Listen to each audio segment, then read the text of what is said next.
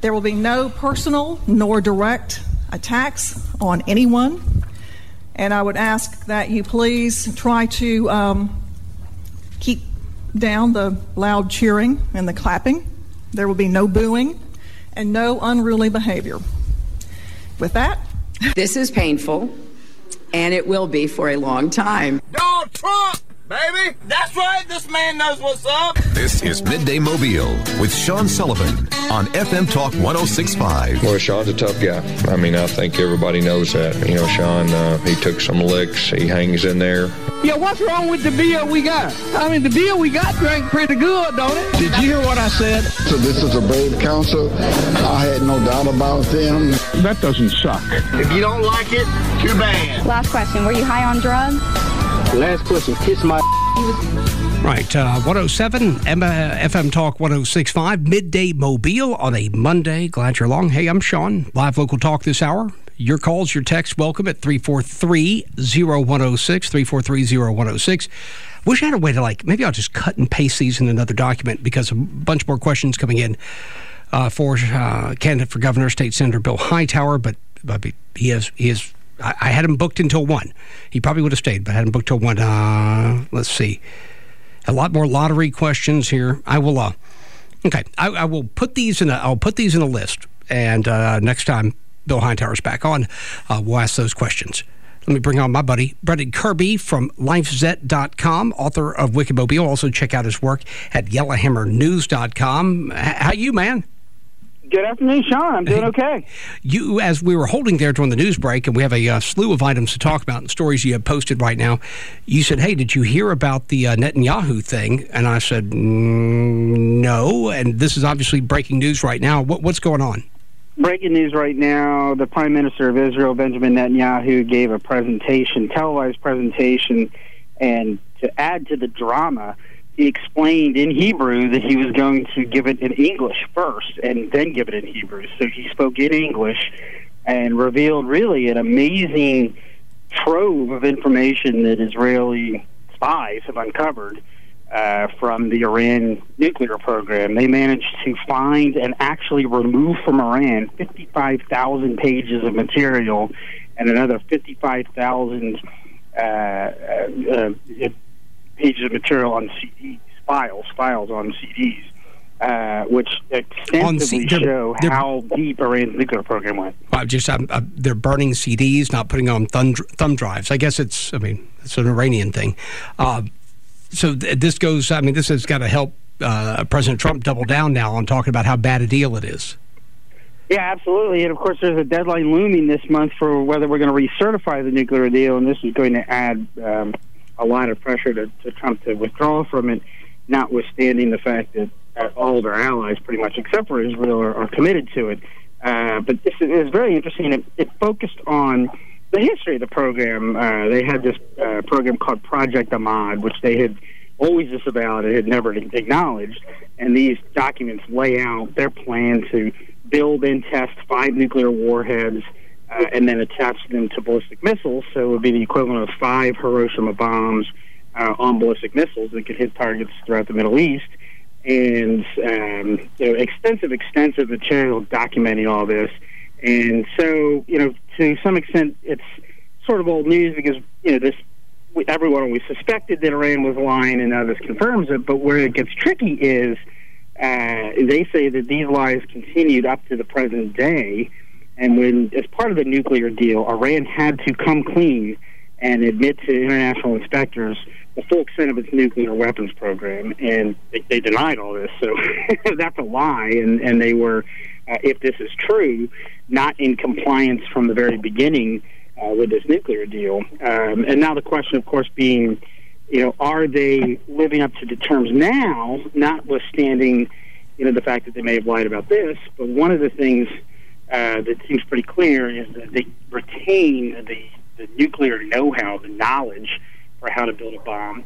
And they built, and you might recall this from the past, they had built an underground facility buried under a mountain to protect the nuclear program. Now, they insisted that they be able to keep that facility as part of any nuclear deal, which they were allowed to do. So this facility exists to this day. So they have the facility, they have the know-how, they are going to be allowed to enrich uranium in a few years as part of this deal. But it's for peaceful purposes, Brendan. Peaceful purposes. Yeah, yes. But once you have all those components, you have the know-how for the bomb, you have the enriched uranium, you have the facility. It's not hard to imagine that if Iran decides that it wants a nuclear weapon, it can combine those pretty quick. Okay. And but there's a whole nother show, but I'd love to go back. I think people have forgotten all the cloak and dagger stuff that went on around that Iranian facility. The number of scientists working at the Iranian facility that had bad car wrecks and died. Also, the Stuxnet virus and a whole lot more. I mean, that was a fascinating bunch of espionage that went on around trying to keep that facility offline. Absolutely. Yeah, and this right here, I mean, the fact that Iran was not only able to, they didn't just take copies of this stuff, they took the originals. Netanyahu, with great flair, said, "You may be wondering where are the originals," because he shows copies of them.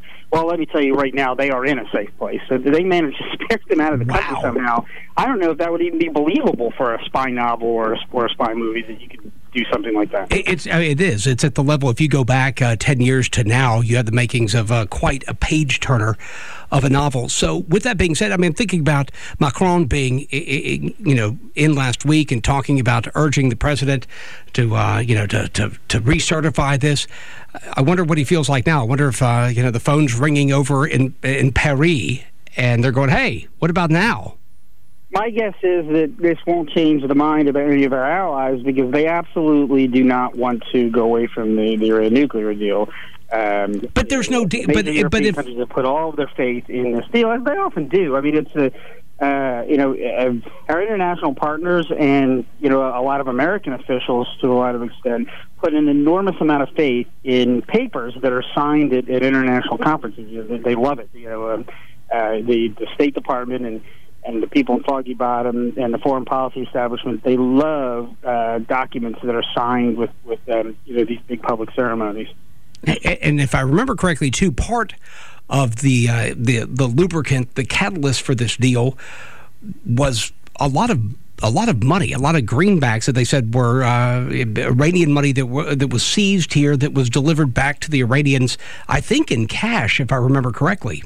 Well, part of it was cash, yeah. We had frozen billions of dollars of Iranian assets going all the way back to the Islamic Revolution and the hostage crisis back in 1979, and that money had been frozen in U.S. bank accounts, for decades. And yeah, that was part of this. Iran got its money back, and part of that, very infamous incident is I think it was like $1.7 billion worth of those funds were actually delivered in cash. In a bunch of different currencies that were stacked on pallets and flown in. Coincidentally, we're told the same day that prisoners that Iran was holding were released. And they said there's no connection to that. Of course not. Coincidence. The plane full of money leaves, and the plane of the Iranian prisoners takes off. But we do not negotiate. Any connection to that song. We do not negotiate with terrorists, correct? Right. That's the deal. So, and this is why pulling out of the deal is not as simple as it sounds. The president ran on, he's going to tear up the Iran nuclear deal on day one. He liked to say, and it was the worst horrible deal. The problem is, even if you think that it was a bad deal, it's tough to put the pickles back into the jar at this point because, as I said, what was so effective about the sanctions that forced Iran to the negotiating table in the first place was that it wasn't just us. It was virtually the whole world. They really felt the pinch of that. In fact, you talk about what's going on with North Korea, which I guess we'll get to later. As tough as the sanctions are against North Korea, they're not even as tough against North Korea as they were against Iran. So Iran was really feeling the pinch. Well, the problem is we can pull out of the deal and we can reimpose sanctions, but if the rest of the world doesn't go along, Iran's already got its money back. And if you're saying if there's still a market for Iranian energy, for oil, then what do they care? Right, yeah. As long as other countries are willing to trade it, because you have to remember, we don't have very robust trade with Iran.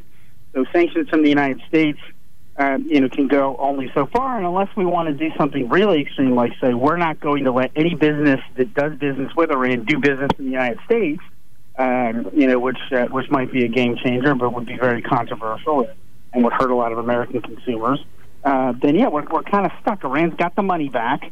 They obviously now have this, nuclear know-how that they can start up pretty quickly if they decide to, and they're not really going to be disrupted by sanctions if we're the only ones doing it. So it could be that Trump, or some of his advisors, and maybe he's convinced to go along, decide that the best of a bunch of bad options is to just stay as part of the deal and just even though the deal was, and we're right. I mean, I've got to go to the break, but the deal is invalid from the word go. If this information that Netanyahu is just bringing out to light right now, that deals only exist right when both sides live up to their end of the bargain.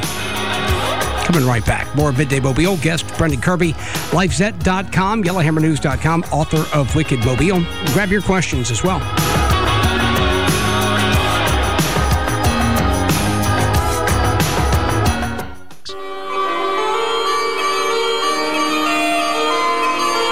You're listening to Midday Mobile with Sean Sullivan on FM Talk 106.5.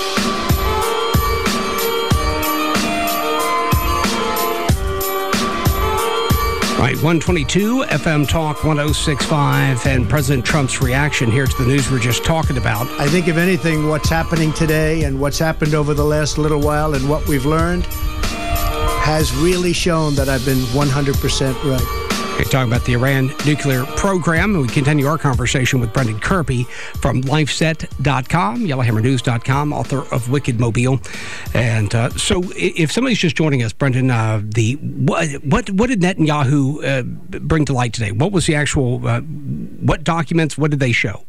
Well, they found this warehouse, is what it kind of looks like, in a section of Tehran, and somehow were able to get spies into this facility and find that all of the atomic archive of Iran, their top-secret nuclear files, had been transferred here at some point for safekeeping, and somehow Iran managed not just only to get copies of the material, but the original documents, and pulled them out. And with great flair and fanfare, Netanyahu gave this presentation where he pulled back these black curtains to reveal that they had gotten 55,000 documents in these files, and another 55,000 files on compact discs that constitute this program. And it's everything from diagrams to drawings to memos outlining their plans to even videos and of testing facilities and the whole nine yards. And shows pretty conclusively, assuming that this is accurate, that Iran just bald-faced lied when they said they never had any nuclear ambitions. And you can go back and look at statement after statement after statement from Iran's leaders insisting, no way, this is against their Islamic principles to pursue a bomb. Okay, and most of us assumed, we assumed that was the truth. I mean, we knew that it was a bunch of baloney, but at least government sources went on with the idea that was credible, that was they were working on, at least publicly. I would hope behind the scenes, obviously they knew it was baloney, but publicly that was the deal. Okay, we're going to take them at their word. Right. I mean, to be charitable to the Obama administration that negotiated this, they didn't just say we're going to take them at our word. They said, the old Reagan trust but verify. Mm-hmm. And the reason for doing this is then we can get international inspectors in there and make sure that they're living up to their agreements. But as I was, talking to you earlier, one of the great dangers is not just that Iran might secretly build nuclear bombs in violation of the agreement, but that they'll actually live up to the agreement, which has these expiration dates and benchmarks, and so that eventually, they'll be able to legally restart their nuclear program, after these things expire. With no sanctions. And the information that was released today by Netanyahu shows it wouldn't be that hard to do, because they have, they're going to be allowed in a few years to start legally enriching uranium, they say for peaceful purposes, and they've got the know-how in these archives about how to quickly convert it to military uses. They've got a ballistic missiles program that wasn't even part of the deal, and they've got this facility that was buried underneath this mountain that would make it immune to some kind of an airstrike to take it out. All the components are there to pretty quickly restart it if that's what they decide to do, and that wouldn't even be a violation of the deal. They could do it in 15, 20 years from now, and would be able to do it, and the deal doesn't cover it. So that is one of the big downsides that has been kind of glossed over, I think, in the debate about whether or not they'll cheat. Yeah, and that was something I discussed on the show, and we'd have to go back in the time machine there to podcasts way distant. I don't know if they exist anymore to bring that up. But I do want to, if we are going to point out something in the recent past, like last hour, when I started off, if you want to go back and double check me on this, I started off last hour before we got in our conversation with Bill Hightower. I mentioned that one of my musings between the amount of salt in my baked chicken and a couple other items on my list and what could tomorrow bring with Al Sharpton coming to town was I mentioned the Nobel Peace Prize. And if you want to go back and check that, I mentioned that was before Netanyahu breaks the news of these documents. And the reason I brought that up, and I said, well, we ran out of time last hour, but we'll talk about it this hour, was a musing I had. I said, let's say, now, I am not Pollyanna. I don't trust the North Koreans. I think this could all be a bunch of smoke. This could be much to do about nothing. But let's just say, for the sake of argument, Brendan, that you have some success, a denuclearized Korean peninsula at the end of discussions, and President Trump being part of this, pushing this forward. There's a denuclearization of North Korea. You have the propaganda stop coming out of South Korea. You have thawing of relationships there. Would the Norwegians, the Nobel Committee, award the Nobel Peace Prize to Donald J. Trump? I'm thinking because in 2009, they awarded it to President Barack Obama, and they say here on their website, awarded to Obama for his extraordinary efforts to strengthen international diplomacy and cooperation between peoples. The committee has attached special importance to Obama's vision of and work for a world without nuclear weapons. Well, the way I see it, that even the Iran deal that seemed to be maybe what he could hang his hat on down the road seems to be built on sand. If something happens in North Korea, then Trump actually has more claim to that kind of peace prize than Obama. Well, sure. Obama essentially got the prize for showing up. I'm not sure if there has ever been a Nobel Peace Prize winner that won the award for achieving so little. And, I mean, that's nothing really against Obama. He hadn't had time to achieve anything. If I were Obama and I were in office a few months and they wanted to award me the Peace Prize, I'd be embarrassed by it. I'd take it. I'd have done the same thing the president did. President Obama did. I'd have taken it, but I still got to point out that he hadn't done anything yet. And he didn't seem to be embarrassed in the slightest about when he took it. Was my humble opinion on that. But no, look, these awards are obviously very prestigious. But and anything is possible. There's a congressman from Indiana that is leading the effort to formally nominate Trump for the Peace Prize. I suspect that there's no way they're ever going to let Trump get the Nobel Peace Prize. I just think he's too hated in the international scene.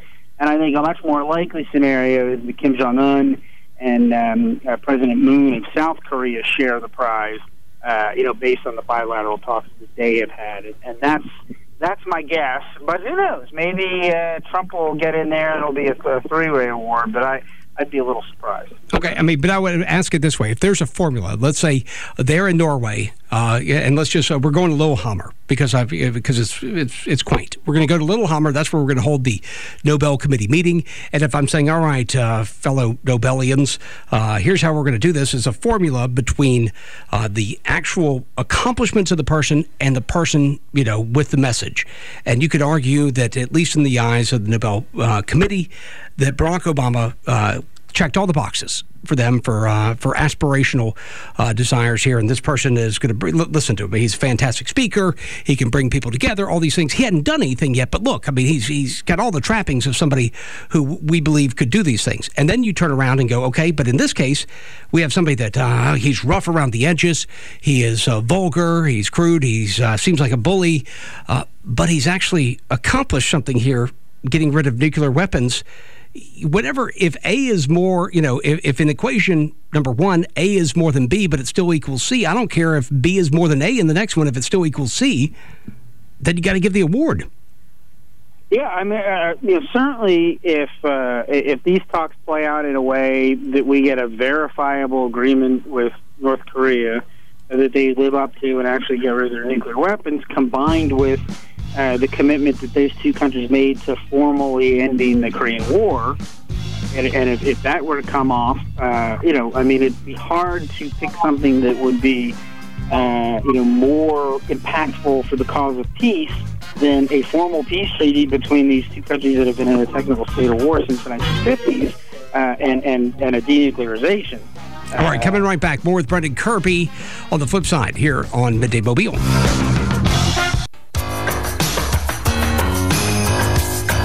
This is Midday Mobile with Sean Sullivan on FM Talk 106.5.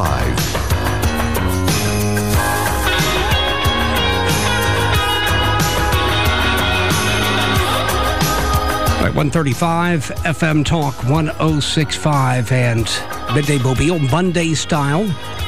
Coming up this week, a lot of guests on the show this week. Plus, I got a note here. Dalton, you see that? We got a note from the folks with Al Sharpton coming to town. Yes, this may be the first. I don't know. I think this is the first email I've ever received from the National Action Network. So I'll save that one. Well, maybe we'll get some of them. I don't think they're going to. Maybe they'll book Al Sharpton, but maybe somebody else from National Action Network can come on tomorrow. Also, on the way this week, we have a lot of interviews with folks that are running in 2018, and people asking about more gubernatorial interviews. Oh, yeah, those are coming. We'll give you that lineup coming up very, very soon. All right, return to our conversation with Brendan Kirby from YellowHammerNews.com, where a lot of that conversation about Alabama's gubernatorial cycle goes on. Also, LifeSet.com, and author of Wicked Mobile. But, yeah, we got off in a different direction here at the beginning of the hour, but I think rightfully so with this information that Benjamin Netanyahu laid out, showing that the Iranians weren't exactly honest going into negotiations. Yeah, not only going into the negotiations, but at the conclusion of the negotiations, one of the, and this is not something to just gloss over as a throwaway by saying, well, we all knew that they were lying about their program. One of the conditions of the deal was that they essentially come clean with the International Atomic Energy Commission or agency and say, this is what we had. This was our clandestine program. We've gotten rid of it now. We're going to live up to the deal, but we're going to come clean and let you know what we have. That's what Libya did after Gaddafi gave up his nuclear weapons. But they denied, all of this, military program and this Project Ahmad that they had going since the early 2000s. And that was a part of the deal. So they're in violation technically right there, assuming this Israeli information is true, and it seems pretty damning and pretty conclusive proof. I want to shift gears, though, because I think we'll be still talking about this tomorrow and the rest of the week. So let's talk about another story that was kind of at the top of the stack before this one popped up just about an hour ago, and that is the caravan of people that have been making their way. They entered Mexico's southern border and now have made their way the whole way north to San Ysidro and pushing to get in the United States. Where does that stand today? What's the story on this? So the story is they are basically outside of San Diego in Tijuana, and they are close enough that they can see the U.S. border, and they want to all come in through the port of entry in San Diego and apply for asylum, and they're being blocked so far at this point. But that's where they stand.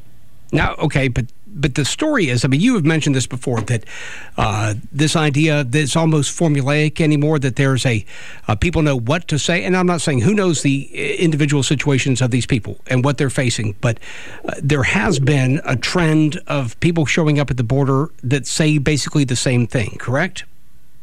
Right, and the first step to getting into the country at a border crossing station, if you want to apply for asylum, is to tell the customs official that you have a credible fear of persecution. Those are sort of the magic words.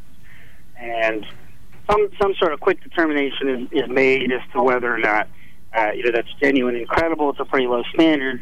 But once you meet that base threshold, then you are waved into the country and you are given a date to have your asylum claim heard. Well, the problem is we are so backlogged that date is months and months or years away, and by the time we get to you, if you've been here a couple of years, a lot of those people sort of disappear into the fabric of American life. We don't know where they are. It's hard to track them up and send them back. And that is what's going on, and you've got immigration lawyers that are coaching people that this is what you're supposed to say. Because if you come to the border and say, the economy is lousy in Guatemala, and I want to, have a better life for my family.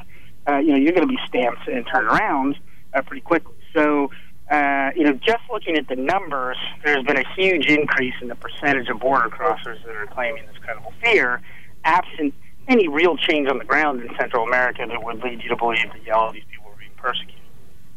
I want to, and I had on my list of things to talk about. Almost to me, though, even though it'll drive talk radio for probably the next 24 hours, seems silly to continue on the White House Correspondents' Dinner discussion with all the news that is broken here, with the Iran situation. But quickly, do you think, I'll do it this way, because I said this morning, I think it was a actual win for this Michelle Wolf, because among the resist movement or people like that, I think she is launched at least maybe a sugar high of a run and a career in some sold-out venues. At the same time, I think what happened at the White House Correspondents' Dinner was a win for President Trump. Do you agree or disagree? Well, yeah, I mean, it certainly makes it easier for Republicans to make the case, that they don't get a fair shake among the national media or among the reporters. Because remember, this was a dinner for all the people who cover the president, and they already are under scrutiny. Trump likes to call them fake news, this and that. They're biased, and it seems like when you invite someone to come on that makes fun of the physical appearance of the White House press secretary and jokes about knocking babies, out of their mothers as part of the abortion process to kill them, it seems like it makes that case easier for Trump to make that these people are all biased. Even though the reporters were the ones telling the jokes, but this was the comic that they chose to have. Okay, well, and have a little trouble hearing you, but I would point out, because I try to keep things real here, that comics need to be edgy. Not all of them, but some need to be edgy. That's the essence of their material. The uncomfortable nature. They're either getting to some kind of truth, or they're pushing you to think about things different ways. And not all comics have to do that, but a lot of them do. And I find a lot of edgy comedy funny, but I also am a person that realizes things have their place, and I do believe in ideas like decorum and the proper setting. And the White House Correspondents' Dinner doesn't seem to be the place for the raw edge of comedy, right? Which some of the stuff I found not funny at all. Some of the stuff I said, well, that may be funny in another venue. But at the White House Correspondents' Dinner, what Dalton this morning said, the idea was to singe and not roast. Yeah, I mean, I agree with you. I think that, I thought a lot of these jokes were in poor taste, and I didn't find them funny. But I agree with you, even if you did think this was funny, I mean, this is supposed to be, a time for the journalists to get together with the people they cover and share a few laughs and take some time off from the partisan wars. And when you have this scorched earth kind of, a lot of these things weren't jokes, by the way, really. I mean, they were this woman expressing her political beliefs and frustration. They weren't really jokes with punchlines. And I agree with you. I mean, the trick of these kinds of things, I think, is to have a comic that kind of pokes gentle fun at people, and not just the president and his people, but sort of, across the spectrum, and be kind of bipartisan at it.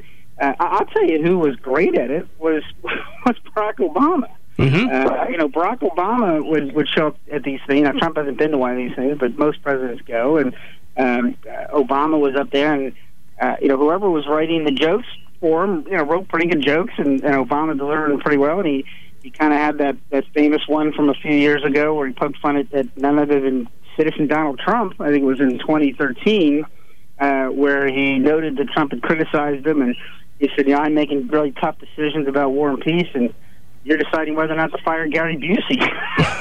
Which I thought was kind of funny. That's the tenor. That's the tenor. Too mean-spirited. Yeah, I think if you want to describe Barack Obama that was the tenor. That's the tenor of the discussion. That's, not the same as your HBO special. All right. Before we wrap up here, I want to talk about a story up, and many stories up right now, but this one over at lifeset.com from you, how former President Obama and state officials swelled the food stamp rolls. And this is a discussion of food stamps. Also, you talk about a gigantic piece of legislation. Every time it shows back up, it swallows up Washington. That's the Farm Bill. Right, and what a lot of people don't realize, I didn't realize it until the last time they did this with the Farm Bill, is that gigantic very expensive farm bill, most of that is food stamps. The majority of the funding in the massive farm bill is not subsidies to farmers and that sort of thing, but food stamps. It's a mammoth, huge government program, and it's the main federal program that helps Americans who can't afford food. So that's the backdrop. Yeah, and it's, I mean, it is a behemoth of a bill, and it's something that when we have time sometimes to break it down, I think it'd be fascinating. But you talk about this. You said government documents and interviews with elected officials and legal experts indicate that the Obama administration and many state governments use a variety of loopholes and gimmicks to help weaken work requirements and boost participation to its highest level in history in 2013, more than 47.6 million people. Now, Brendan, back when that happened, there were a lot of people on the conspiracy side said that's this idea to topple, to make everything implode, so like a phoenix from the ashes, you can restructure it. Any take from these experts on why that was done, why they're pushing more and more people onto food stamps? Well, part of it was there was a genuine need. All right, so in 2008, there were about 28 million Americans on food stamps. That was the year, you might recall, that the housing market collapsed and the recession started. And then Obama came into office and really did face a genuine economic emergency. So it's no surprise that the rolls skyrocketed after that. As you mentioned, it reached over 47 million people. So a lot of it was, I mean, fewer people were working fewer hours, and there were more people in need. Yeah. What is strange, though, is even 9 years now after the recession, that number has come down, but not by a whole lot. As of January, we had over 40 million people still on food stamps. So that is way, way above the pre-recession high. And there's a lot of complicated reasons for that, but one of them was the Obama administration encouraged states to apply for these waivers to make it much easier to sign up and to gut the work requirement. Something like 2/3 of Americans now are exempt from the work requirement because of exemptions, waivers that their states got. So that allows people to collect food stamps. And this isn't just a lot of these people are children and the elderly and disabled, and even under Republican reform proposals, there would be no work requirement for them. We're talking about able-bodied adults, which is like 4 or 5 million people, and a good chunk of those are able-bodied adults with no kids. They don't even have kids to take care of. And a lot of those people, like the entire state of California, is exempt from the work requirement. What? Yeah. Just there's 5 states that are entirely exempt. Illinois, they managed to exempt all of their residents except for one upper-income county in suburban Chicago. And so when you have these waivers, the work requirement doesn't really mean anything. And they made it easier to sign up. So, rather than have to fill out a bunch of forms and paperwork if you've already qualified for another program, they said, you're automatically qualified, as long as you receive another benefit. And something like 40 states, have gotten waivers for this. That makes a lot of sense. If you are collecting other forms of welfare, why go through the bureaucratic hassle? But the way this has been interpreted in these 40 states is even something as low as receiving a pamphlet or brochure or getting a referral from a 1-800 line that was paid for by the TANF program, which is cash welfare for the needy, you're automatically qualified for food stamps. So that's without looking at your assets or your income or anything like that. And then you'd be qualified. So, the Republican bill would tighten that up. Okay, and we'll see by how much, right? Is it going to be 4 or 5 million people, or is it going to be some number there, smaller? Well, I think you're going to find that there's probably not a whole lot of people that are, making $100,000 or just signing up for food stamps. I think there are some people maybe in that category, not many. I think the main thrust behind the work requirement is to try to help people become self-sufficient. This was the idea, behind the 1996 welfare reform, was, teach people to fish, as they say, rather than giving them fish. It's not a huge number of people, but of the able-bodied people, a huge percentage of them don't work. In fact, something like 30% of people in that category didn't work a single hour in the previous month. And a whole lot of people work just as you. So this bill would say you got to work 20 hours, and if you can't find a job, they're going to put $7 billion more in the job training programs and apprenticeship programs to try to help, and that will count towards the work requirement, with the idea of hopefully being able to give you the skills to get a job at, say if you're in Mobile, at one of the shipbuilding firms, and there's training programs for that. It's probably a whole other story about how ineffective federally sponsored job training programs have been, but that's the idea to get them into it. And they would also beef up kind of case management to try to get people matched up with services that already exist that can help them, improve their education or their job training, or deal with child care or what other obstacle they might have to work. There he is, Brendan Kirby, lifeset.com, yellowhammernews.com. People want to find you on Twitter. Where are you hanging out? At Brendan K. Kirby. All right. Thank you, Brendan.